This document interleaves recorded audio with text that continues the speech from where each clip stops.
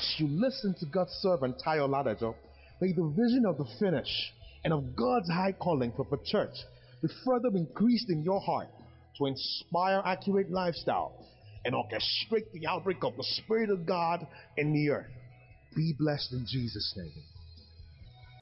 One of the things that we need to deal with, do you know as human beings, when you begin to see internal crisis, let me give you an example.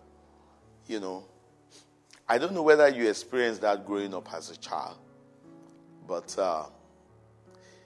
if they move you from your class, I'm talking about your age bracket, let's say you're in Primary 4, you're in Primary 4A, and for 1 week you are moved to Primary 4B. It is very natural to become lost. You begin to see different faces. If you now have something to do, maybe debate, and you chose debate, and you realize that virtually everybody in that place are 2 classes below you, you probably won't come back the next day. Because that thing is in human being. You don't want to be looked down on. You want to show some respect for yourself. I'm not the mate of those people. They've not done anything right. They may even have shown you so much love and accept. And they really look up to you that, wow, so this particular fellow is a senior. And the fellow is here, fantastic. And they'll be, wow, they have so much to learn from. Whereas you are collapsing and melting away. And we see this happen to us as human beings. There are certain internal conflict we must deal with.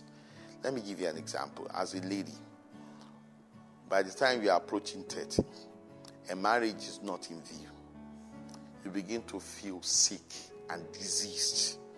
And you begin to feel some things are wrong about you. You begin to feel insecure. And it is just natural. Everybody will naturally go through that. Lord, if marriage doesn't come before 30, you are still 3 years to 30. And Lord, let not this happen. Let's not this happen. And then 2 years, 1 year. Then 1 month before 30. Sometimes God will say, do your worst. And then 30 come, bah. You now realize that God is gone. And, it is gone. Yeah, Lord, now you be senior now. But there's something about that state of defeat where you accept, supposed your fortune. You have no choice. It comes with something. It is called, you just die. All your willingness to learn about these dies. All your excitement, all your effort to do this, to live, it just die. Everything just die without personal frustration. And it's like once in a while you have a glimpse of hope and you feel that when you get married, they will come alive. When they die, that there's no life in them. Even when you get married, it won't come alive. The point is that we must be determined to live. It doesn't matter how you feel, you must overcome it. The places that shame will not let you go.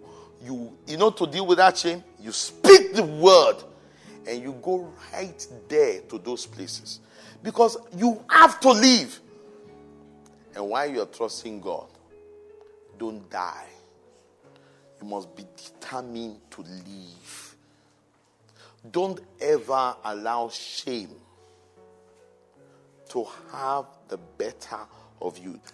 Don't ever allow shame to cage you. Don't ever allow intimidation. Don't ever allow insecurity. Any of those things are destiny killers. You must be determined to live above the clouds, above the shadows. You must be determined. People who feel the purpose of God are fighters. So when the things scare at you, don't ever allow anything. Don't allow the devil to intimidate you.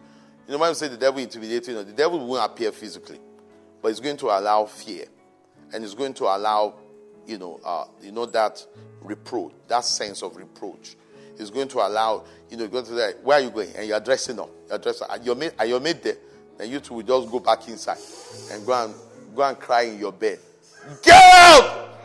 And speak the word. I'm dressing up for my God. I'm not dressing up because I'm looking forward to meeting him. I'm going to look good for him. And say, Satan, see me dress up.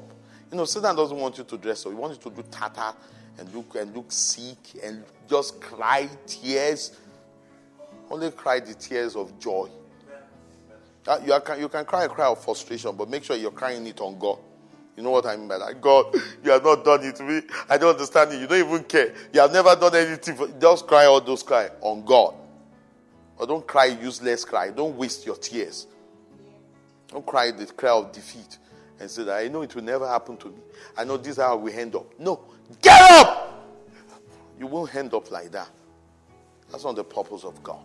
You are a fighter. And you must rise up on the inside and resist and subdue everything the enemy shoots at you. It will shoot dart at you. And you must rise up with the shield of faith and neutralize every fiery dart that the enemy shoots at you, whether taught or use people to speak negative words. Nobody has the right to exercise, to have the final say over your life. Only one person has a final say. And the person who has a final say has justified you. I don't even care your blunders, your mistakes, and every mistake you have ever made in the past. The blood of Jesus is potent enough to wipe it off. The price has been paid. All you need to do is to come to the Lord and ask him for mercy and ask him for grace and receive his help and forge ahead. You must know that inside of you lies the Lion of the tribe of Judah. You are unstoppable. You are unstoppable. You are irresistible. You are strong. You are buoyant. You are powerful. You are a man and woman of influence, a woman of virtue, a man of influence, a woman of power. You are not ordinary. You are called and chosen to fulfill the purpose of God. Heaven's hand is mighty upon you. You are chosen for greatness. You are called to fulfill divine purpose. You are called to fulfill divine purpose. Thank you for listening to this timely word of the Lord.